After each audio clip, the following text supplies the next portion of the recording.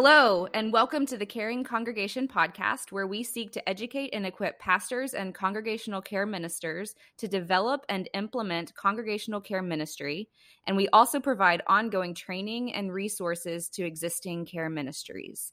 I'm Reverend Melissa Collier-Getford, and on today's episode, we have a very special guest with us. We have Miss Anna Skates. Anna is an advocate for children and families. She's a content creator, an author and illustrator from Tennessee, and she's also a former progressive children's pastor. Anna now serves as the founder and creator of Otterly, a company dedicated to the social and emotional well-being of children. And I love Otterly so much. Anna, thank you so much for joining us today. Yeah, thanks for having me. I'm excited to be here. Yes. Well, I'm so glad that we found each other on the internet just a year ago. Your resources through the subscription box have been so amazing for my family. My 2-year-old Finn's almost 3 now, and he just loves your subscription box. So thank you for all the work that you do. Oh, I'm so glad. So tell me, Anna, you are a child advocate and you serve in all of these different ways with creating content. Tell us how did you get to this point in your life? What's your life story? Well, so growing up, taking care of kids in a lot of different capacities. I've worked with kids most of my life. So from volunteering with children's programs at church to working at summer camps to working at preschools, nannying, et cetera, et cetera, et cetera. It goes on and on. So I've spent a lot of my life's work with kids in general. And then I truly the job of children's pastor landed in my lap one day. What is it now? Like 6 years ago, maybe. I was I'd started going to this progressive Christian church here in Nashville, and I was volunteering in the nursery or in the toddler room because I love toddlers. And one day after service, I was hanging around talking to everybody, and the founding pastor came up to me and said, "Hey, we're hiring an assistant children's pastor, and I think you should apply for the job."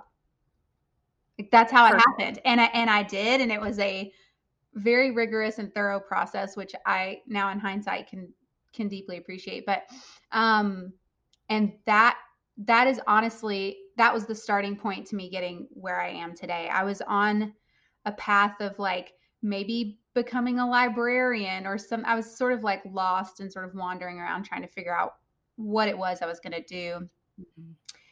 And I think that moment of someone seeing my capacity and seeing, I don't know what he saw, honestly. I don't know what he had observed that led him to say, like, you should do this. But I think that moment of somebody seeing something in me in this particular genre or this particular avenue of work was really a powerful moment for me that changed everything. So I worked for 4.5 years in that position, eventually becoming the lead children's pastor in that program.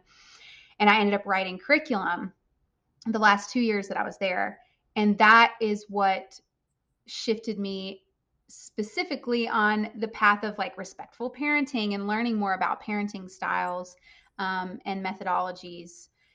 Because what I was seeing and you'll know this from being someone who resources children's programs in the church, what I was seeing was that so much of the curriculum and the resources that were, boxed up by these big production companies and resourced out to churches were just so ineffective ultimately. Like we were taking these really, really complex ancient stories and dumbing them down to the point where they ultimately end up losing like their historical significance and meaning. Yeah. Because we think we have to tell these kids these stories, and then we just slap some glitter and songs and activities on it and call it a kids lesson. And I was like, wait a second, what are we doing? Like, this is so bad. So bad. We're not using the best resources at our disposal to help these children discover and learn and love these concepts that we've come to learn and love. And so I then started by just writing an Advent module of lessons because that was something we had always talked about doing in that program. And so I finally just did it. and loved it, and also realized how difficult it is to distill these huge concepts down to children in a way Yeah. that is still meaningful and that is still honest and true, right? But that leaves space for questions and wondering and different ways of thinking about things. And anyway, so yeah, I started writing curriculum, and that sort of, as I did that and as I discovered sort of these shortcomings of all the other things available, I then started noticing shortcomings everywhere when it comes to how we care for kids in this world. Yeah. I remember having a big conversation with a friend of mine who helped with operations at this new development in Nashville, like a live work kind of development thing. And I remember talking to her about accessibility in bathrooms for children and how there is none, right? None. Like most bathrooms, there's not a step stool or any way for children to wash their own hands.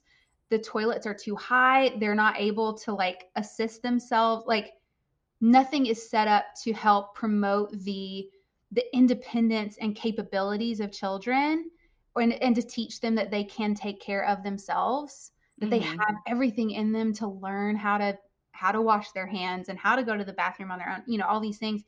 And I remember telling her that, and she was like, we don't have step stools here. Like, this is crazy. She like immediately emailed her supervisor and got clearance to order step stools for like every single bathroom on the premises. And she was like, we can't rebuild the toilets, but we can get step stools. So Right.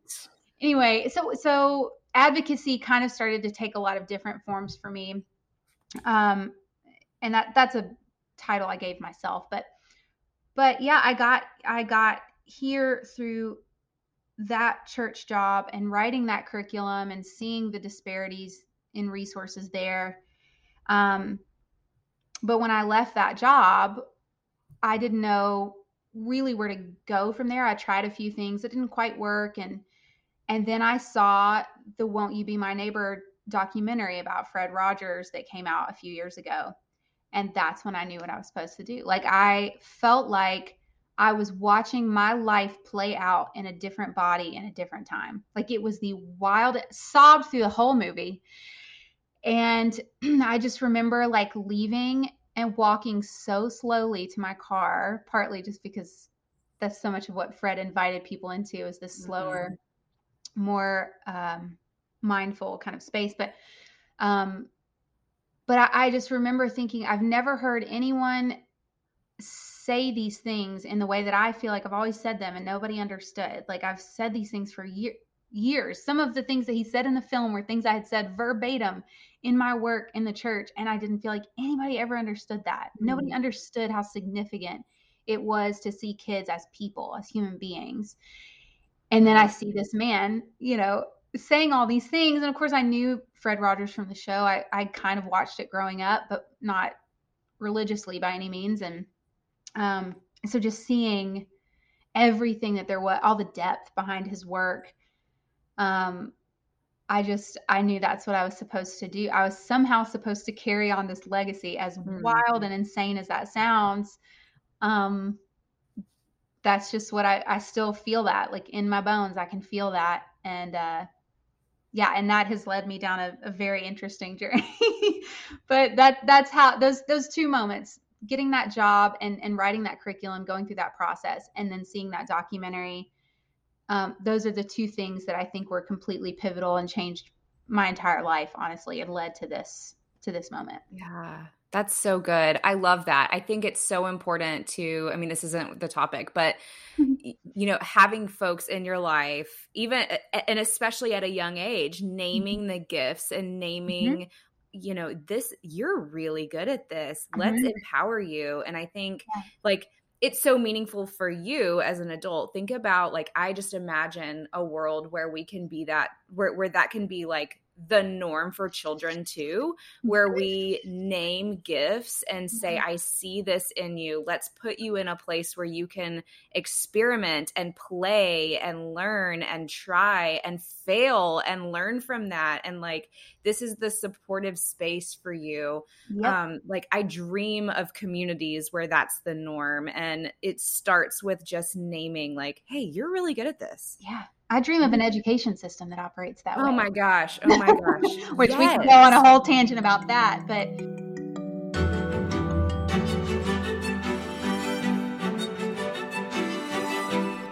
we hope that you're enjoying this episode of The Caring Congregation. Be sure to check out our website, thecaringcongregation.com, for information on our books and additional resources. Also, if you've missed any of the podcasts, you can go back and listen to them on SoundCloud or Apple Podcast. We hope that you find this helpful and informative. Be sure to share this podcast. And now, back to our episode.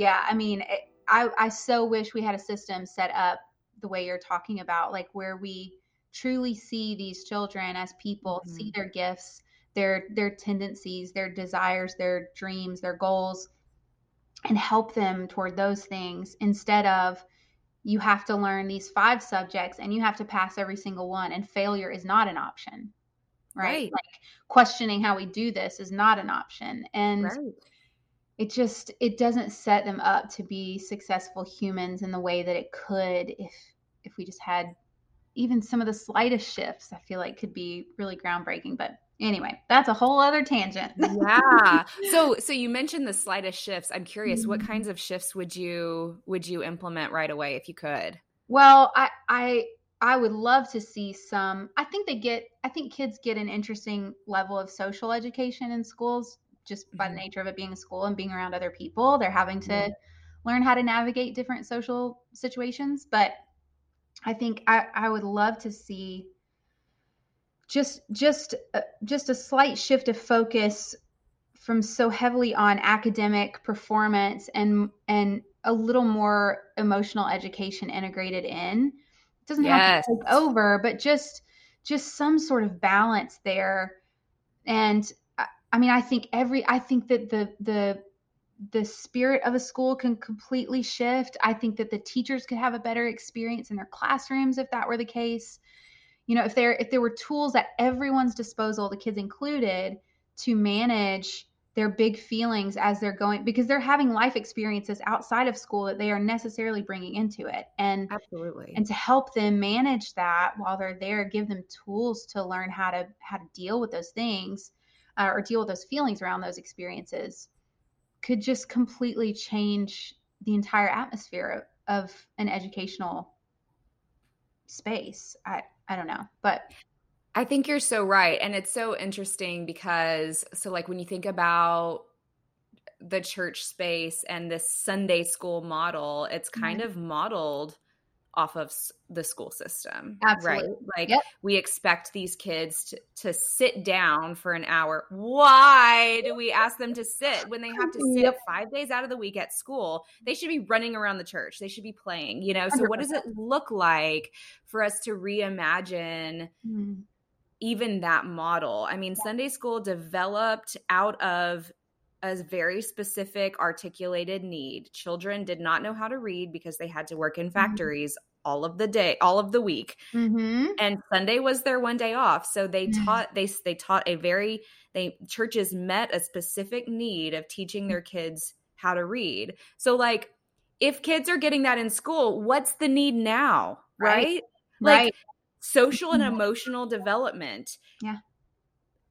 Connection, play, those types of needs are the needs that need to be met now. And it makes me wonder, like, what is this next model going to even look like? You know, I mean, yeah, it'd be really interesting to know in churches specifically what that could look like. I mean, I know for us, when I started writing curriculum, I just started writing the lessons shorter and shorter. And I ended up using a lot of children's literature, and a lot less Bible stories. Yeah. To teach the same concepts, just in a way that was developmentally appropriate for them, Yeah. with stories that were literally built for them, which Right. biblical stories are not. So, Right. but yeah, I kept building it shorter and shorter, and also just reconsidering. I mean, a lot of it for us was reconsidering how we talked about these concepts, and what was really cool is that when we allowed ourselves to reconsider, we got to play and Right. we be imaginative. We got to sort of re-enter that childlike world for ourselves and sort of join them in that work and join them in the wondering about how do we talk about big concepts like God or love or compassion or family. Like, it was just, it was a really beautiful experience, honestly. And I think if we can allow ourselves, I think so much of, at least how I grew up in the Southern Baptist tradition. So like there were no questions asked ever. Right. That was not a thing. I do feel like the Methodist Church does a much better job of that. There are other denominations that do a great job of that. But I think once we allow ourselves to start asking those questions and just wonder, not critically question, even just wonder about things, just so many other possibilities open up and so many other needs can be met because there's space for them. Right. Right. So one thing that I mentioned earlier before we started recording is, this podcast is connected to the Caring Congregation book that Reverend Karen Lampe and I wrote together. And we address certain specific needs and ways that congregational care ministers can care for specific issues. So, for example, we're caring for a woman who is going through a divorce, right? What we don't do, what we haven't touched is, so how do we care for the kids that are caught in the crossfire? And so, Anna, could you just take some time thinking with me, helping me like wrap my mind around like, what are the kinds of challenges that kids today face? I see your face, right? That's huge. But like, so like, we're pretty good at naming what we face, right? As challenges, but what are some of the challenges that kids experience that they face through their lens? Well, so a lot of children exist in a world where they do not have very many choices at all. There's not a lot of agency given to kids for the most part. Yeah. And I think that so that ends up bringing up challenges in a lot of different scenarios, right? Like for some kids, going to school is really, really difficult, and that's a big challenge for them. How do you care for them in that? Some kids are going through major life shifts like divorces. That's a whole different ball game in some ways. In some ways, it still comes back to my whole world is crashing down around me and I don't have any control over it. Other kids are undergoing medical procedures, and that's really, really scary. And so I think in general, to see children as people and to understand, a phrase that I like to use a lot is like, let's say we're talking about a 5-year-old who's freaking out about going to school. And everybody's like, what's the big deal? This is going to be so fun. And you get to go hang out with your friends and all these things. But this child has only been here for 5 Augusts. This kid has only experienced 5 Augusts in his entire life. You've experienced 37 or whatever it is. So to shift and say like, oh, they just have no experience with this. And of course this is scary. Like they have no idea what they're even walking into.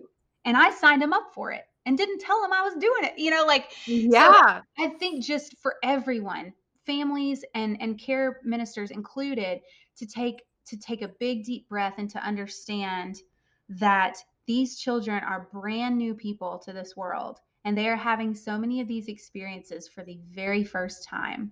And that's a big deal. Even when it doesn't seem like it to us because we've experienced it 37 times, it's a big deal to experience something for the first time and to consider all the elements involved in that, but also to consider the primary fact of this is a kid who in most scenarios has no control. And this feels so scary and out of control.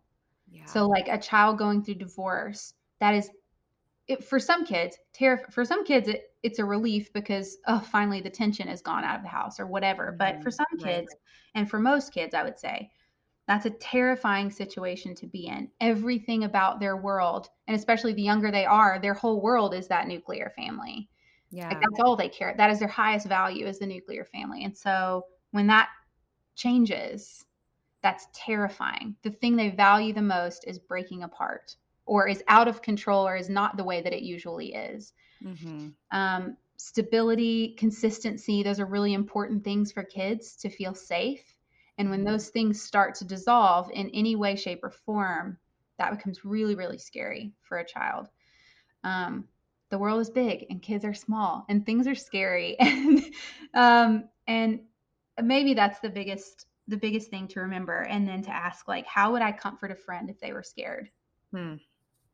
How would I comfort a friend if they were scared? And I made a reel about this on Instagram that keeps like going around, and I keep getting notifications about this one reel. I've seen it. Yeah, where I said, how would I respond if this was my best friend? And there are some people who really hate that concept, it turns out.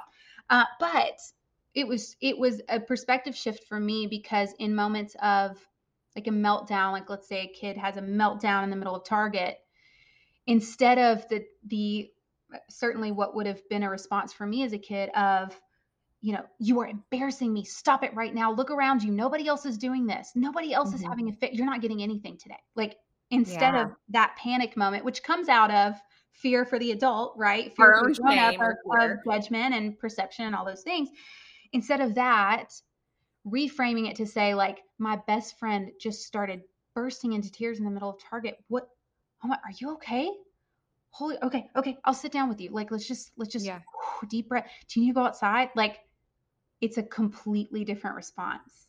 And one is out of your own triggers, and one is out of just being able to be present, being able to put your own stuff aside and being able to be present for another person. And it was a major shift. But in care ministry too, like, how would I respond if this was a friend who was terrified of something happening in their life, even if I don't see it as terrifying?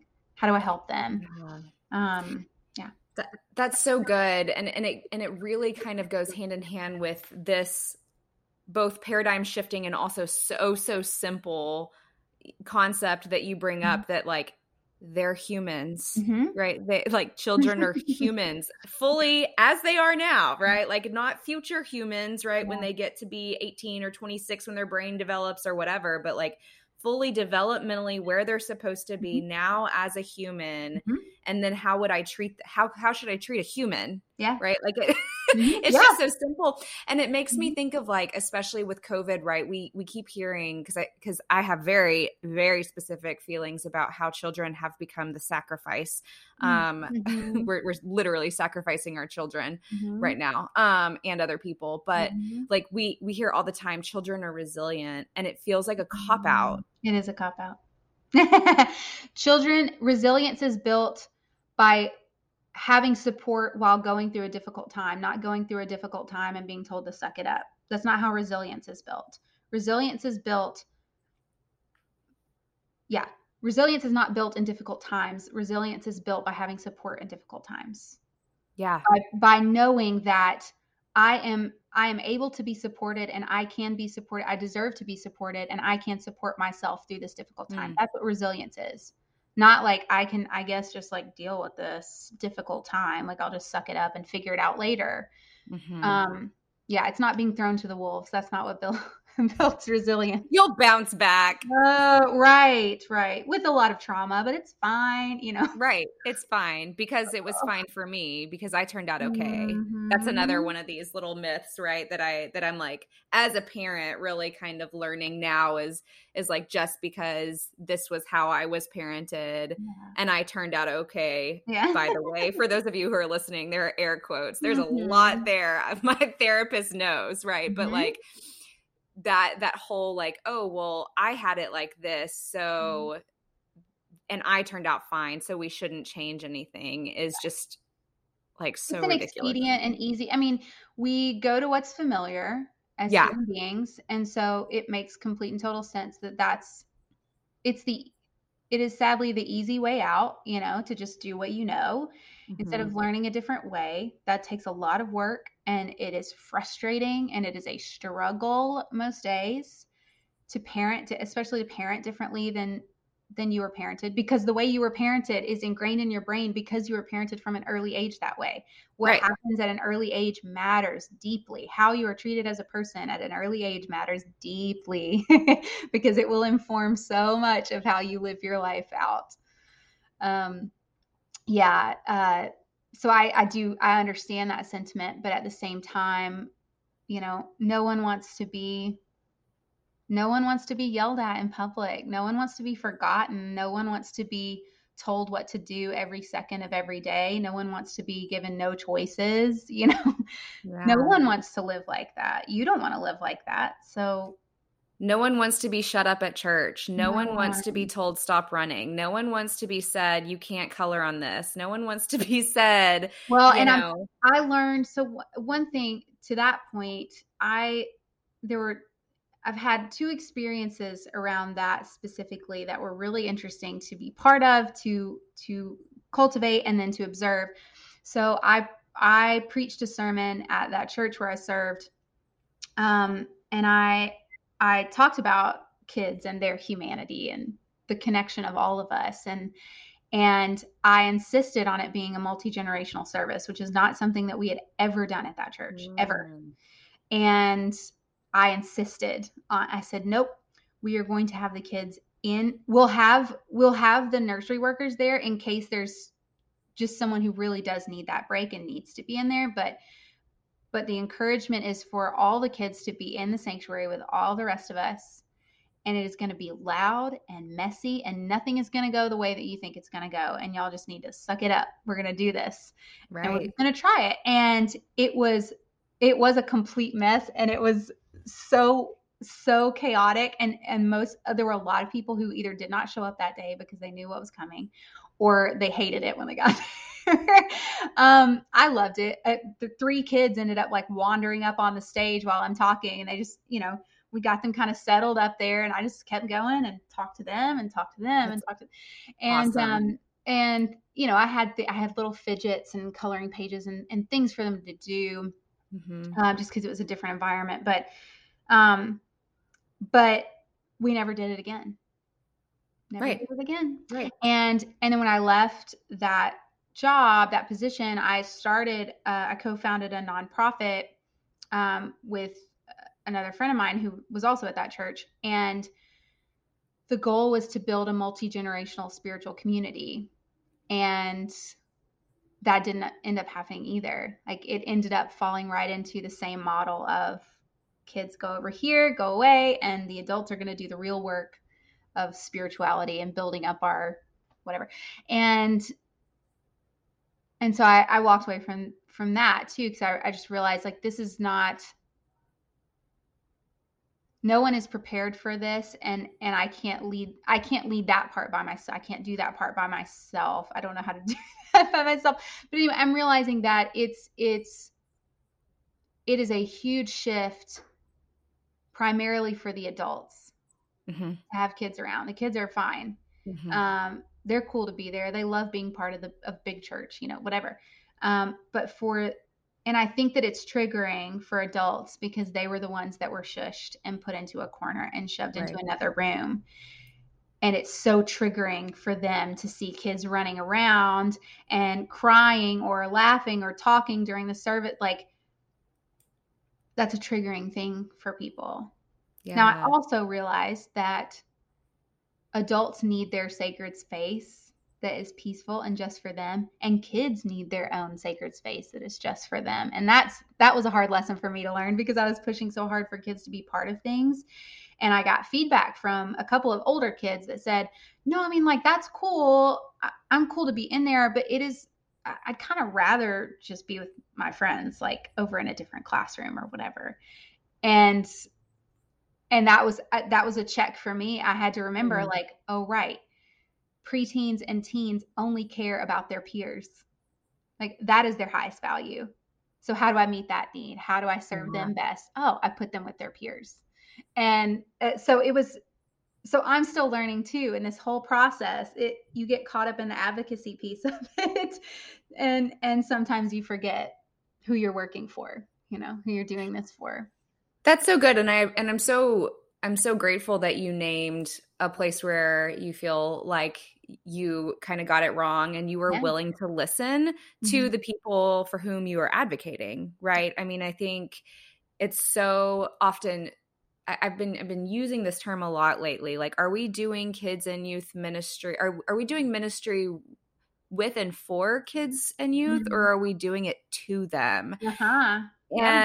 And it feels like sometimes our good intentions are, well, they exist to fill our need to have this program, right? Instead of our programming and our ministries exist to support them and their development and their well-being. And so what can grown-ups do to support the children in their lives? Oh, okay. That's a good question.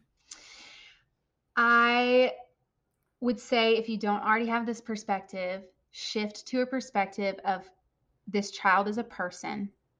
And you may think that you have that perspective already. But as you start to recognize it and settle into that, you may realize that it's a little more foreign than you think.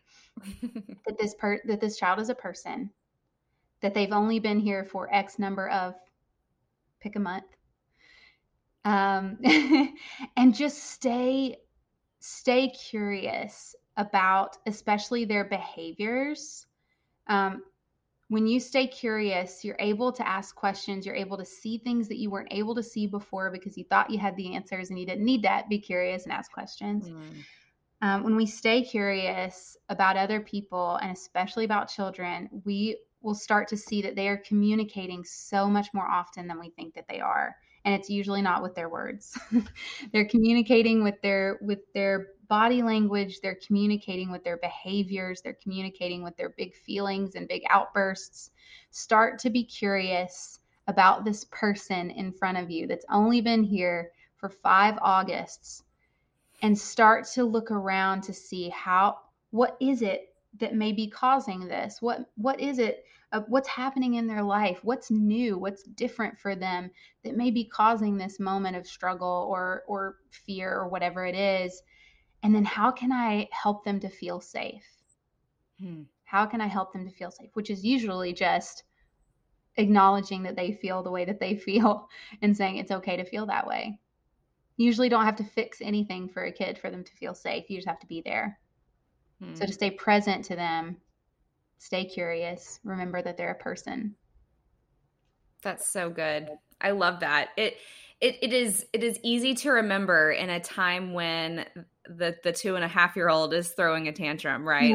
I mean, it's harder to implement, and it's also so it is, those principles are so simple, and I mean, I can like get that, I could tattoo that on my arm if I needed to, right? It's so short and so simple, and it's so helpful. And I have learned so much from your work, and just know that like you are carrying on Fred Rogers' legacy in the way that you are communicating to adults and how we can support our littles and the kids in our lives. And you are just, you are doing the good, hard work. And I thank you so much for all of the resources that you've created and ways that you have supported me and my little family. You don't even know, like, I have learned so much from you. And so thank you so much for your work.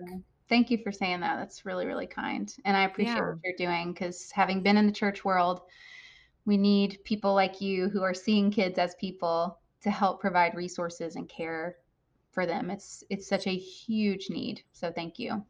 Yeah, thank you. Well, Anna, how can people get connected to you and with your work and learn more about all of the resources and content that you offer?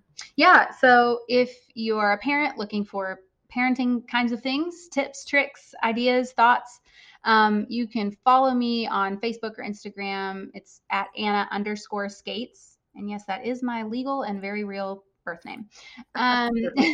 You can reach me via email at hello@annaskates.co. And then my kid company, Otterly, I have a ton of resources there, free resources, coloring pages, anti-racism resources, all the things, as well as a cute little Instagram account, products, subscription boxes, all sorts of things there. And that is, the website is otter.ly. So it spells Otterly, but it's .ly instead of .com. And on Instagram at otter.ly as well. Oh my gosh, I love all of your resources. Thank you so much for your time. I'm so glad that we could connect. And someday when I'm in Nashville, I'll look you up and we'll get together. Please do. I'd love to see you. Thanks, Anna. Yeah.